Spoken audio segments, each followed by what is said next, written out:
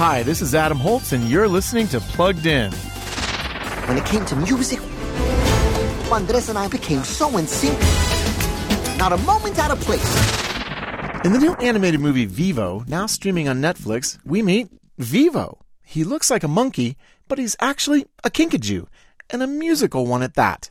Vivo's longtime partner, a man named Andres, has passed away just before reuniting with his lifelong love. So Vivo decides to travel from Cuba to Miami to deliver a secret love song Andres wrote about her. This lovely kids film starring Lin-Manuel Miranda has some mild peril, spiritual content, and a bit of toilet humor. Mostly, though, it tells a delightful tale of a kinkajou determined to honor his friend's memory. So we're giving Vivo a 4 out of 5 for family friendliness.